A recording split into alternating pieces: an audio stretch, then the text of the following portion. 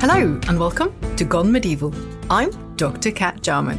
What we now know as Poland is not normally seen as an important part of the Viking world, but that is far from the truth. Occupying a key geographical zone on the Baltic Sea and bordering some very powerful states, this territory was, in fact, a crucial meeting point between East and West.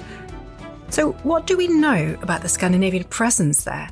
And what's the link to Harald Bluetooth, grandfather of Knut the Great? And was Poland home to Jomsborg, the fortress of the legendary Vikings, a notorious and fearless band of warriors? To tell me all about this and about Poland in the Viking Age, I'm delighted to have with me expert Dr. Leszek Gadewa, who's an archaeologist and senior researcher at the National Museum of Denmark. Leszek, thanks so much for joining me on Gone Medieval today. Oh, thank you so much, and thank you for having me. So I'm really excited about this because obviously in my own work and in my book River Kings, I've been talking about the East, but much further east and going to places like Ukraine and the river routes. But actually, Poland and this part is sort of in between, but it's a part of the Viking world that has been a bit difficult to grasp and learn about. But I mean, you've been spending the last 20 years or so working on this area, haven't you? Yes, well, it's been my lifetime passion, really. And it all started when I was a teenager, fascinated with the Vikings and the Viking world. And I always found it really thrilling to hear about Scandinavian or Viking presence in Poland. And very early on, I think back in my high school, I discovered a saga known as the Saga of the Vikings, or Jomsvikinga saga, as it is called in Old Norse. And it's a saga about a brotherhood of Vikings who lived in a stronghold somewhere on the southern coast of the Baltic, presumably in Poland. So that's how my saga with the Vikings in Poland started. Fantastic. I want to get back to that a bit later on, actually, because that is a topic of research that people have really spent quite a lot of ink and words debating over. So definitely let's get back to that later on. But I wondered if you could just to start us off a little bit for the context of the territory that we're calling Poland now. Obviously, if we go back this long, it doesn't necessarily make sense to talk about the same geographical regions. But if we think of the start of the Viking Age, so late 8th century or so on, what is this territory at the time and who's living there in the 8th century? I think that's a good beginning. In the 8th century, Poland as a state, as a country, obviously does not exist. So the territory that we will refer to, I guess, in this talk as Poland is a territory roughly located between the Oder River, which today is essentially the river that separates present-day Germany and present-day Poland. And then to the east, there is the river Vistula, which today cuts Poland in half, more or less. The country is, of course, much wider to the east, but we will essentially focus on the territory between the Oder and the Vistula rivers.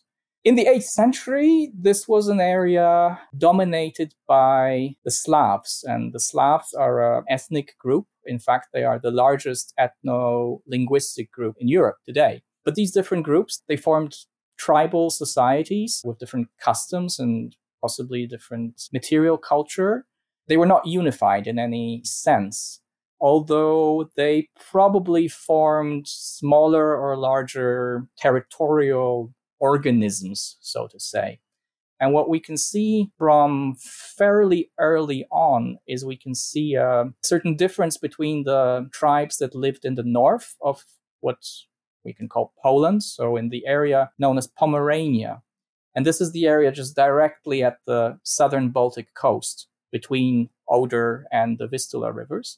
And then there are tribes that lived further to the south from Poznań, which is a big city in western Poland. And this is where certain things began to happen and certain processes began to take form. Maybe not as early as the 8th century, but we're talking about the 9th and especially the 10th century. This was a very hot spot on the map.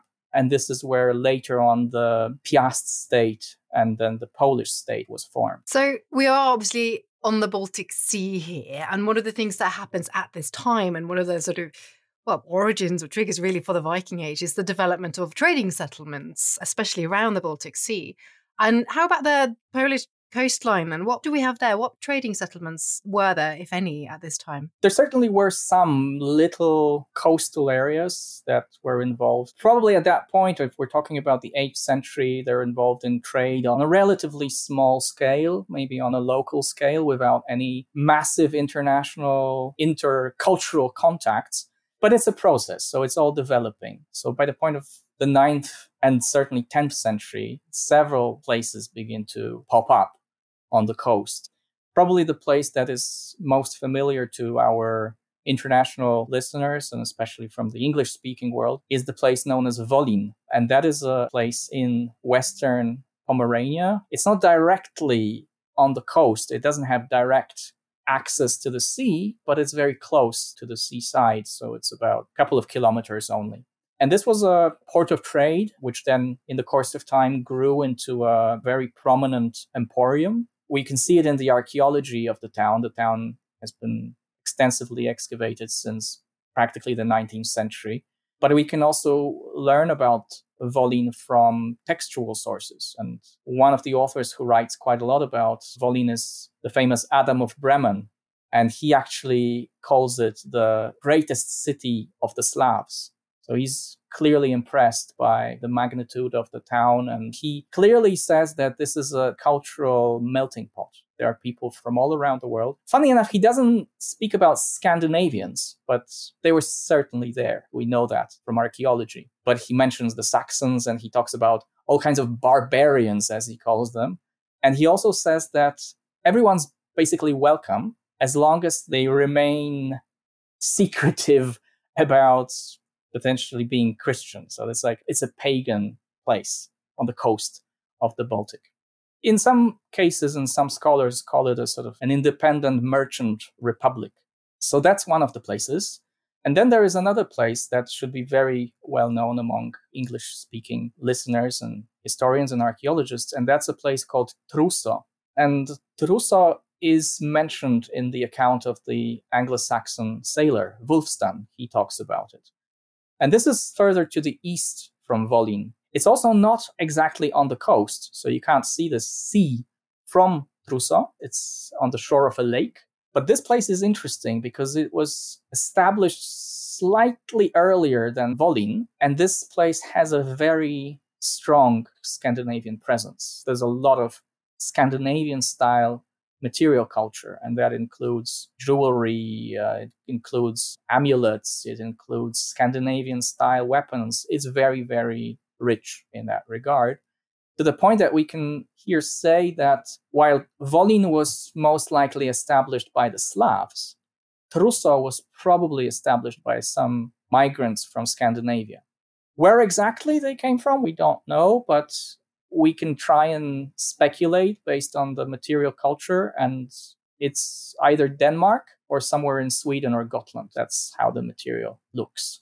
And I mean, it's interesting, isn't it? Because actually you're so close to Scandinavia here. You're sort of almost a part of it. You're far closer to Sweden than west coast of Norway or something like that. So this is all part of the same territory. And I think also the point you made that this is a bit of a melting pot and there's so many different people because you are right in between so many really quite significant kingdoms. You know, you've got what's now Germany and a very powerful state to the west. That's been a blessing and a curse of my country and my people, so to say, because we are basically between East and West. We are not Eastern Europe, we're Central Europe, and we have Russia in the East, Germany in the West, and we're right in the middle.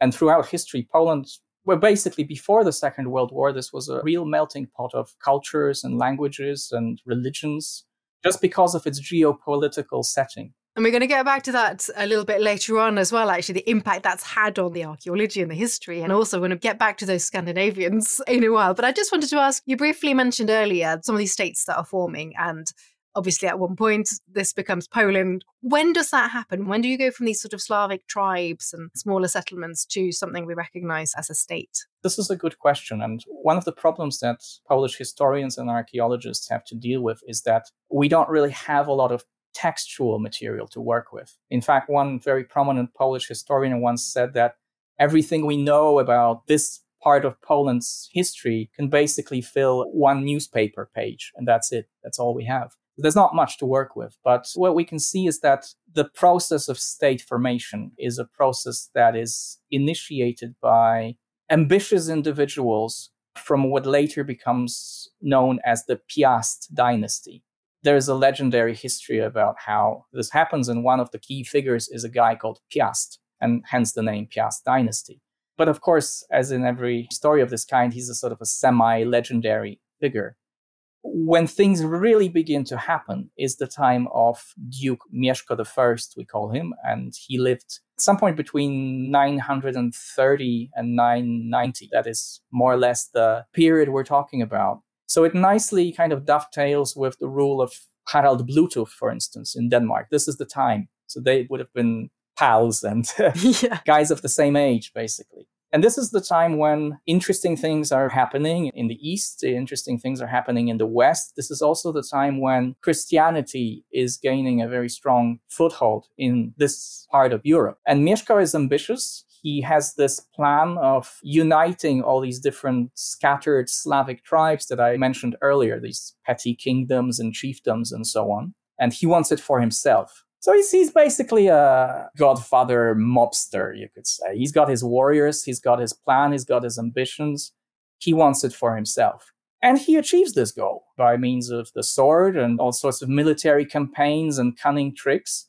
He manages to build the root of a state, and he builds this state essentially around the stronghold of Poznań and then the strongholds around Poznań. He initiates the construction of these massive wooden fortresses. And they are, on the one hand, serving as defensive structures of his realm, but also they probably perform all kinds of administrative functions. They are also barracks for his warriors. And then, because the state is born in the interior of Poland, Mieszko knows that the real wealth and the real greatness can be achieved if one gains access to the sea. That is his great ambition, because that opens up a huge world. That's also the path to Scandinavia, for instance, to trade to all these emerging and flourishing ports of trade all around the Baltic. And he kind of succeeds in some ways and fails in others. And it is basically his son, Bolesław the Brave, who then continues his father's ambitions, and he expands the Piast state and he strengthens the strongholds, and he probably manages to take at least partial control of Pomerania, because we see this sort of Piast material culture in certain interesting locations in Pomerania. So this is what's going on. And I mentioned Christianity. I think at that point, for Mieszko at least, Christianity and the whole idea of conversion, because Mieszko converted to Christianity, it didn't really result from some great religious illumination or something. I often say it was a passport to the European Union. If you want to be part of the club and you want to play with the biggest players on the political arena of the time, you have to be Christian, or at least pretend that you're one. And I think he was very good at pretending, because in the 10th and 11th century, if you're looking for Christian material culture in this part of the world between the Oder and the Vistula River, there's almost nothing. You don't see crosses or any massive investments, architectural investments, churches and so on. There are some, yes, but the material culture of the elite is just full-on pagan. You have like images of flying dragons and serpents and all these mythological things. It just explodes. Kind of in the way that it does in Scandinavia as well, because if you look at Denmark of the 10th, 11th century, this is the time when all these wonderful amulets begin to pop up. This is exactly the same thing. There's this kind of need to manifest identity and difference through this beautiful, evocative material culture. Yeah, fantastic. Well, that's really good context. And I think actually brings us really nicely, talking about material culture and science of identity and all of this, to talk about the archaeology and talk about some of the Scandinavian artifacts. So you mentioned already in some of the trading settlements that you have the material culture from Scandinavia. So it's giving us a quite clear idea that we have Scandinavians there. But in terms of the discovery of artifacts in Poland, can you tell us a little bit about that? I mean, is that something that's been going on for a long time? Have they found lots of objects and artifacts and really understood what that meant? Or how has that developed in Poland? Yeah, that's a great question. Well, the earliest discoveries of Scandinavian style objects were made as early as the 19th century. mainly by amateurs or sort of semi-professional antiquarians of the time. And most of the finds obviously came from Pomerania. So that's this coastal area. And that comes as no surprise because this was the closest you can get to the Scandinavian world. But there were also some discoveries made in the interior of the country, in the interior of Poland, including the area of Greater Poland, that is the area around Poznań. It's mostly jewelry, and it's mostly female jewelry. So this can also give us some ideas about who the Scandinavians were and who was among the migrants, that it was not only, or at all, warriors raiding and pillaging. The people who came also came with women, and maybe with the intention to settle, maybe with the intention to trade. But overall, if we're talking about numbers and we're talking about statistics and we're trying to compare the amount of Scandinavian-style material in Poland to, for instance, Ukraine or Russia, we don't have as much. The reason is probably manifold for this. One is the fact that we don't have a very liberal metal detecting system in Poland. Essentially, metal detecting, if you're not an archaeologist and if it's not part of an excavation, is essentially illegal. Metal detecting as a hobby, searching for early medieval prehistoric artifacts, it's not something you can do, like in Denmark, for instance. And obviously, as I said, if the material culture from Scandinavia is mostly metal stuff, this is how you find metal. You find it through metal detecting. Otherwise, it just can disappear under our academic radar if we're not using metal detectors on site.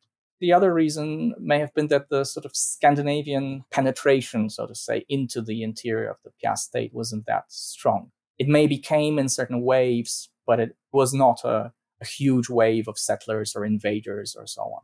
And what is also interesting is that a lot of the Scandinavian-style jewelry that we have from Greater Poland is jewelry of very high status and a very particular kind. So, for instance, around Poznań, there are actually 3 localities that have produced cross-shaped pendants of the type that is very well known from the realm of Harald Bluetooth.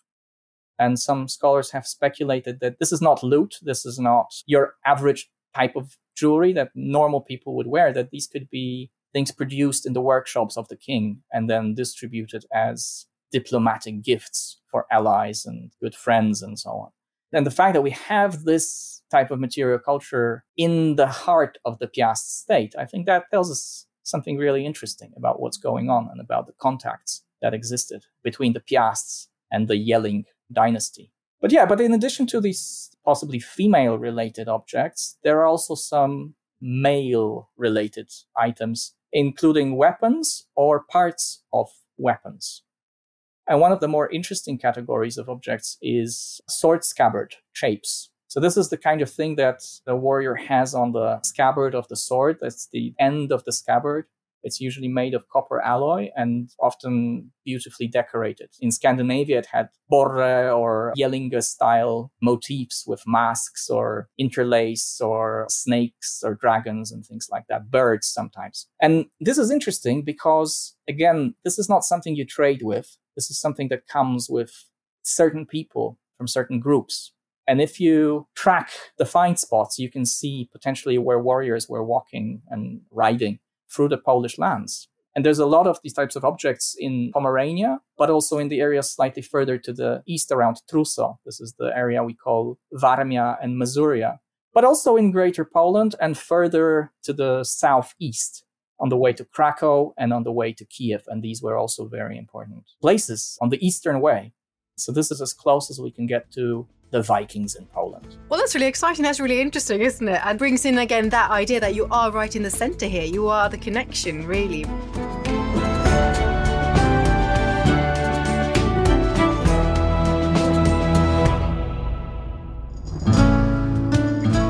I'm Professor Susanna Lipscomb, and on my podcast, Not Just the Tudors, from History Hit, we talk about everything. From what Queen Consort Camilla could learn from the Renaissance? Really, when we begin to look at queen consorts, we notice that there's a lot of ways that women could have authority through their relationship with the king. to how you should never upstage Henry VIII. You'd have been a very unwise individual turning up to court, probably with a larger codpiece than the king, I suspect. From the real Matawaka, better known as Pocahontas. She's brought and presented to the king and queen as this shining example of what we could achieve. To how to tell someone to get lost. You could say, turd in your teeth. In other words, not just the Tudors, but most definitely also the Tudors. Twice a week, every week. Subscribe now to Not Just the Tudors from History Hit, wherever you get your podcasts.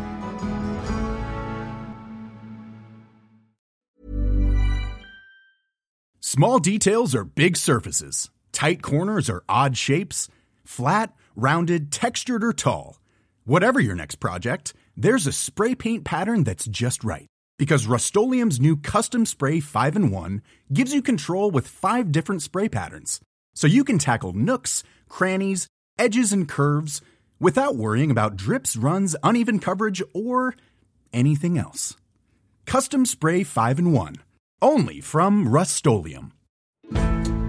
Join us this month on Gone Medieval from History Hit. I'm Matt Lewis. And I'm Eleanor Yanaga. This April, dive into our special mini-series. With the help of leading experts, we're tracing the foundations of England by exploring the country's most powerful Anglo-Saxon kingdoms. We'll be looking at Northumbria, Mercia, and Wessex, as well as the rulers and their councils who helped shape a nation. Make sure to get every episode by listening and following Gone Medieval from History Hit, wherever you get your podcasts.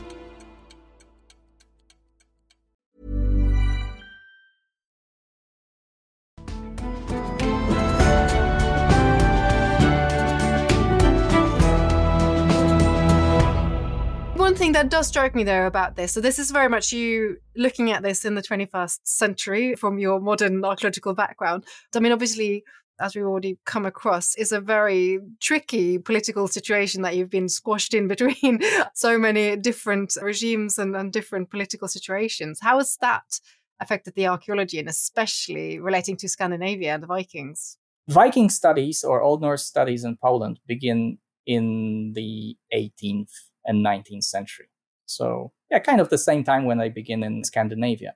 And this is an interesting time because this is the time when Poland doesn't really exist. It's not on European maps. It's the time when the former country of Poland is partitioned among 3 European superpowers: Prussia, Habsburg Empire, and Russia.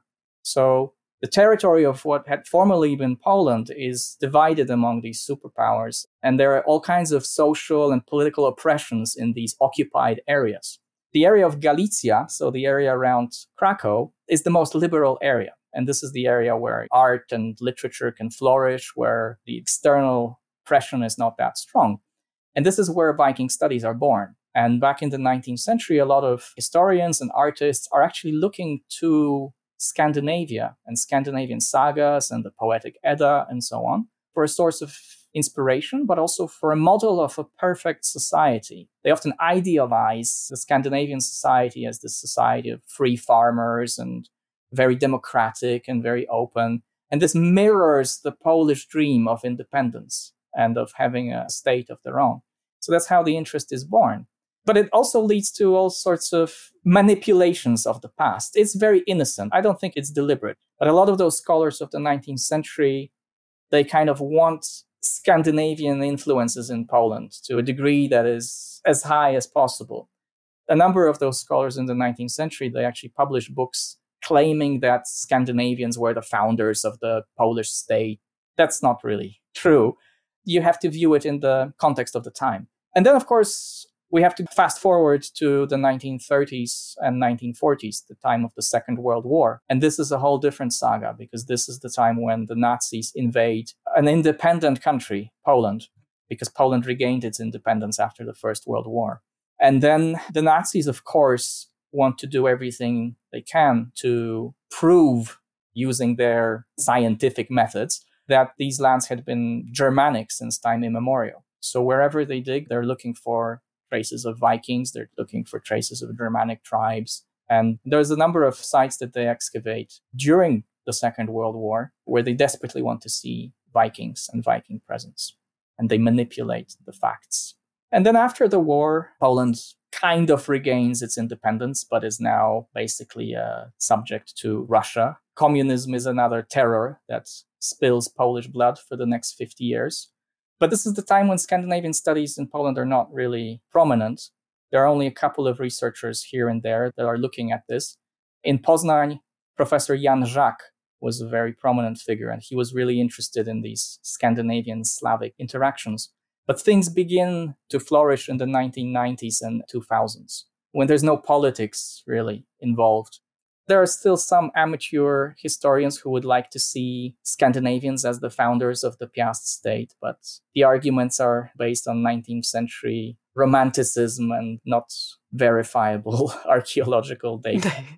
But you have at least got to a stage that's much more in line, I suppose, with other countries and how we are all looking at it more objectively. There was this period in the 90s and in the early 2000s where I would argue that there was a little bit of politics involved in writing about the presence of Scandinavians in Poland, in the sense that certain scholars really desperately wanted to see marked Scandinavian presence in Poland because Poland had just released itself from the chains of communism on the one hand, and then after 2003 became part of the European Union. So, we want to be more Western now, so it's cool to have Scandinavian influences. In some regards, it was a bit over the top, and there was a period of time when almost every single chamber grave found in Poland would be labeled as having some Scandinavian influences. But it's a bit more complicated than that, and you cannot use the chamber grave idea as some sort of ethnic marker, because this was a form of burial popular among the elites of that 11th century period. It is a really complex one, isn't it? I mean, hopefully with more science coming in as well, we can really help narrow that down a little bit more. But I think we need to go back a little bit to those people we know something about. And you just came back now to these elites and these sort of high status graves and things. So let's go back there where we were a moment ago, because the person I want to talk to you more about is Harold Bluetooth and his connection. So you already mentioned him, but he actually has his connection through one of his marriages, doesn't he? Yeah, so both Harald Bluetooth and his son, Svein Forkbeard, and of course Knut the Great, they are all in one way or another connected to the Slavic world. Harald had a Slavic wife, not from the area of Poland, however, because she was a Polabian Slav. So she originated from the area of what is today northwestern Germany. Her name was Tova, and she was the daughter of a Slavic pagan called Mistivoj. We don't really know much about this woman. We don't really know much about her love life and relationship with Harald, but she must have been someone prominent and powerful, because among the things that she left behind is actually a rune stone that stands to this very day in northern Jutland in Denmark. And it's a rune stone that she raised in memory of her mother. And on that stone, she also mentions Harald and their relationship. So he had a Slavic wife, and it is likely that Svein Forkbeard was their son. And then Svein himself married a Slavic woman. Her names vary in different sources. I don't really want to get into that. That's quite complicated. But in this particular case, it's highly probable, if not certain, that Svein Forkbeard's wife came from the Piast state and was most likely Bolesław the Brave's sister. So there's a direct connection here between the Piasts and the so-called Jelling dynasty. And then this woman was the mother of Knut. So there is the Anglo-Saxon connection. And we also know from other sources that, in fact, Slavic warriors took part in Svein and Knut's campaigns in England. So there is that connection there as well. I would even say that there is Western Slavic material culture and Western Slavic high-status objects in the UK. One of them is a beautiful spur, probably from the Obodrite area, from Polabia, from Germany. So these are really international connections, aren't they? And I think the fact that we have got not just Scandinavia, but also England having these connections with the East and with the Slavic world is actually quite... Well, it's not actually that extraordinary, because we know that people are traveling quite a lot. But it's very important, I think, to understand that these connections go that far east, because we don't read about them as much. Yeah, but then again, it's actually not that far. No. It's maybe a little farther to England, but to Denmark, to Sweden, to Gotland, to Bornholm, it's not far. If you look at the more recent Polish history from the communist period, people trying to escape the system here they would just take inflatable boats and row their way to Sweden across the Baltic. And you can do that. So it's not that far. And for maritime societies of the 10th, 11th centuries, that's really no problem to sail from anywhere in Denmark to Volyn or Trousseau, and from Volyn to Birka to Gotland. And far easier, as we were saying right at the start, than getting to the north of Norway. Yeah, the Baltic was the motorway of the Viking Age. Yeah, absolutely. That was a really good point. And the other thing we need to get back to as well before we finish is something you mentioned right at the start. So part of your inspiration for getting into this, just to go full circle, and that is the Jomsvikings and the saga of this particular group of fierce warriors. Can you tell us that story and what archaeological evidence, if any, we have for it now? Yeah, it's a fantastic story. So the saga is known as Jomsvikinga saga. It's from the 13th century. The manuscripts were found on Iceland. So it's not from the Viking Age, but it claims to be telling authentic Viking Age history. It's not a very long saga, but I think it's at least one of my favorite sagas, if not the favorite saga. But of course, I'm biased because I come from where I come from. Essentially, it's a story about a group of warriors who, by permission of a certain ruler named Borisleifr or Borislav, probably Boleslav or Mieszko, one of the two Piasts, they settle somewhere on the southern Baltic coast. The saga doesn't specify where it is. It can be Poland, it can be what is today Germany. We actually don't know. Because of this Borisleifr connection, we can speculate that it's somewhere within today's political borders of Poland. And these Scandinavians, they establish a fortress, which is massive, even by the standards of the time. The saga describes it in some detail, so it mentions this great gate that leads into the fortress. It also mentions that you can actually dock your ships within the fortress. And it also, interestingly, introduces us to the law of the Jomsvikings and the law of Jomsborg. And it's a very interesting read, which explains how a Jomsviking should behave and how they should act.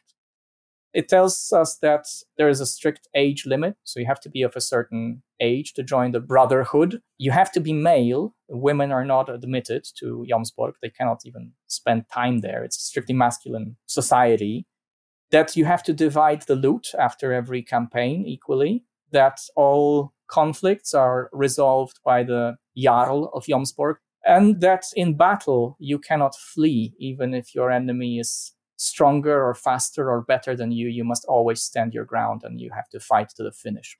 And then the saga talks about all kinds of exploits of the Jomsvikings, and they are fierce or reckless. They engage in all kinds of campaigns. But after a very impressive start at the time when Jomsborg was ruled by a certain Palnatoki, there comes a different Jarl called Sigvaldi, and he is not as eloquent and as tough and brave as Palnatoki. And that's the time when the saga of the great Jomsvikings is beginning to go downhill.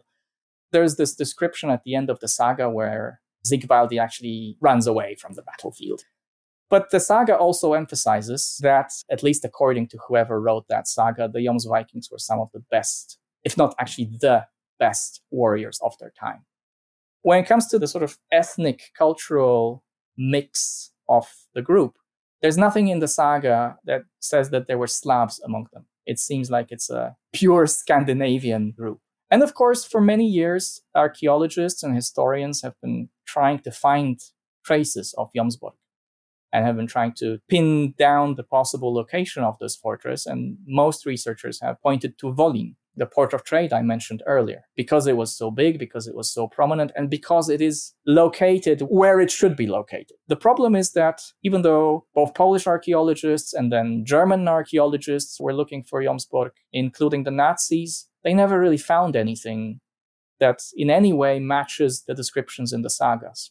There is no great stronghold where you can have ships docking inside, and there is no stone gate and so on.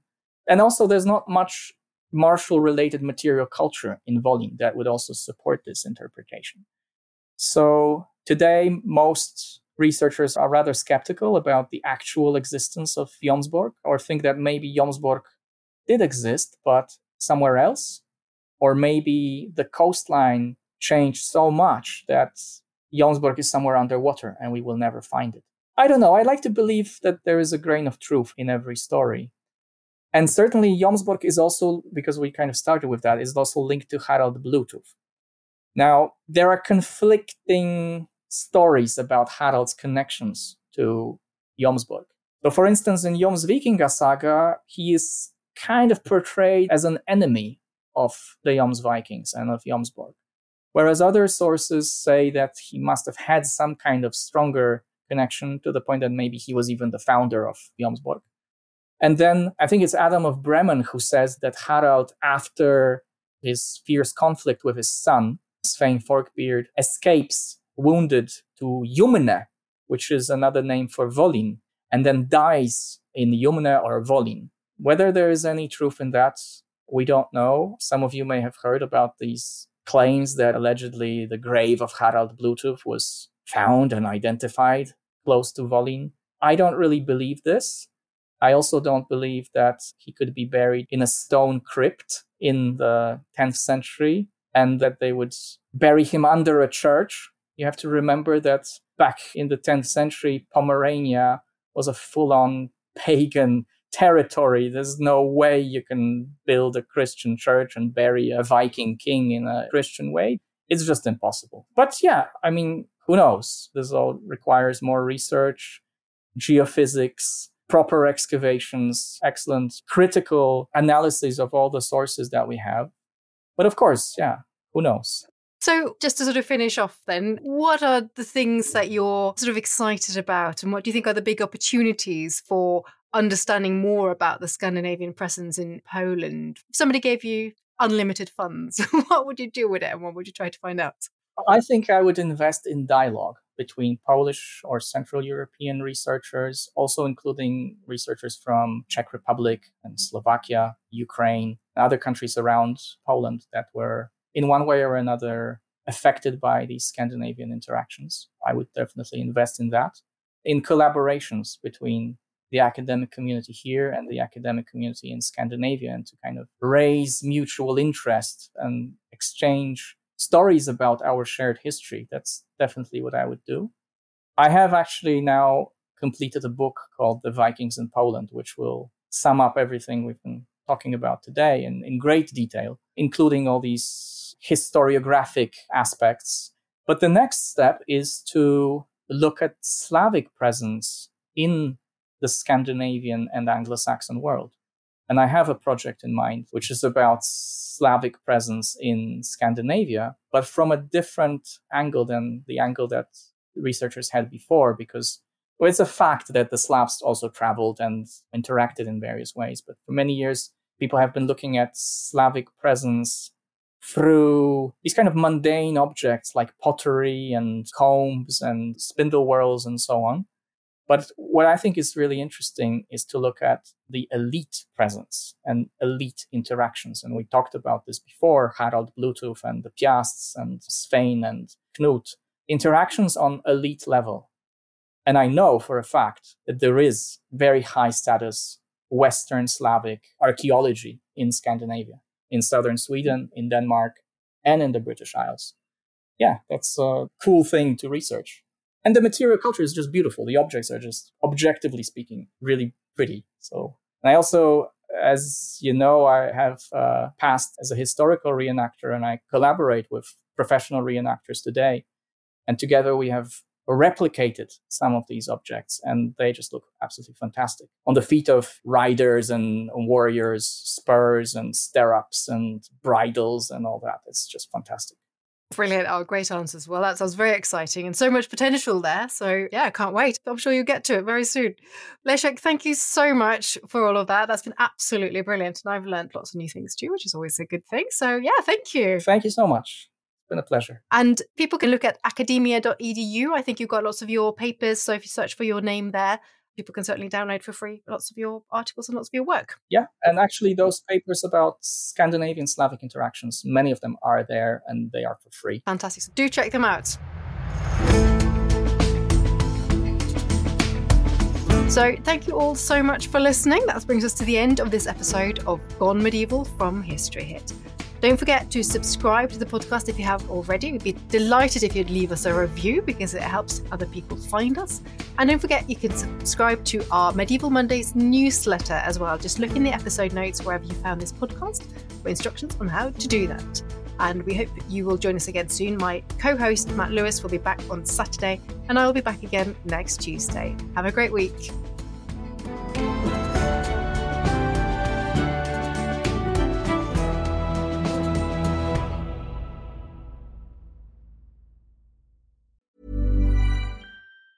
Planning for your next trip? Elevate your travel style with Quince. Quince has all the jet-setting essentials you'll want for your next getaway, like European linen, premium luggage options, buttery soft Italian leather bags, and so much more. And it's all priced at 50 to 80% less than similar brands. Plus, Quince only works with factories that use safe and ethical manufacturing practices. Pack your bags with high-quality essentials you'll be wearing for vacations to come with Quince. Go to quince.com/trip for free shipping and 365-day returns.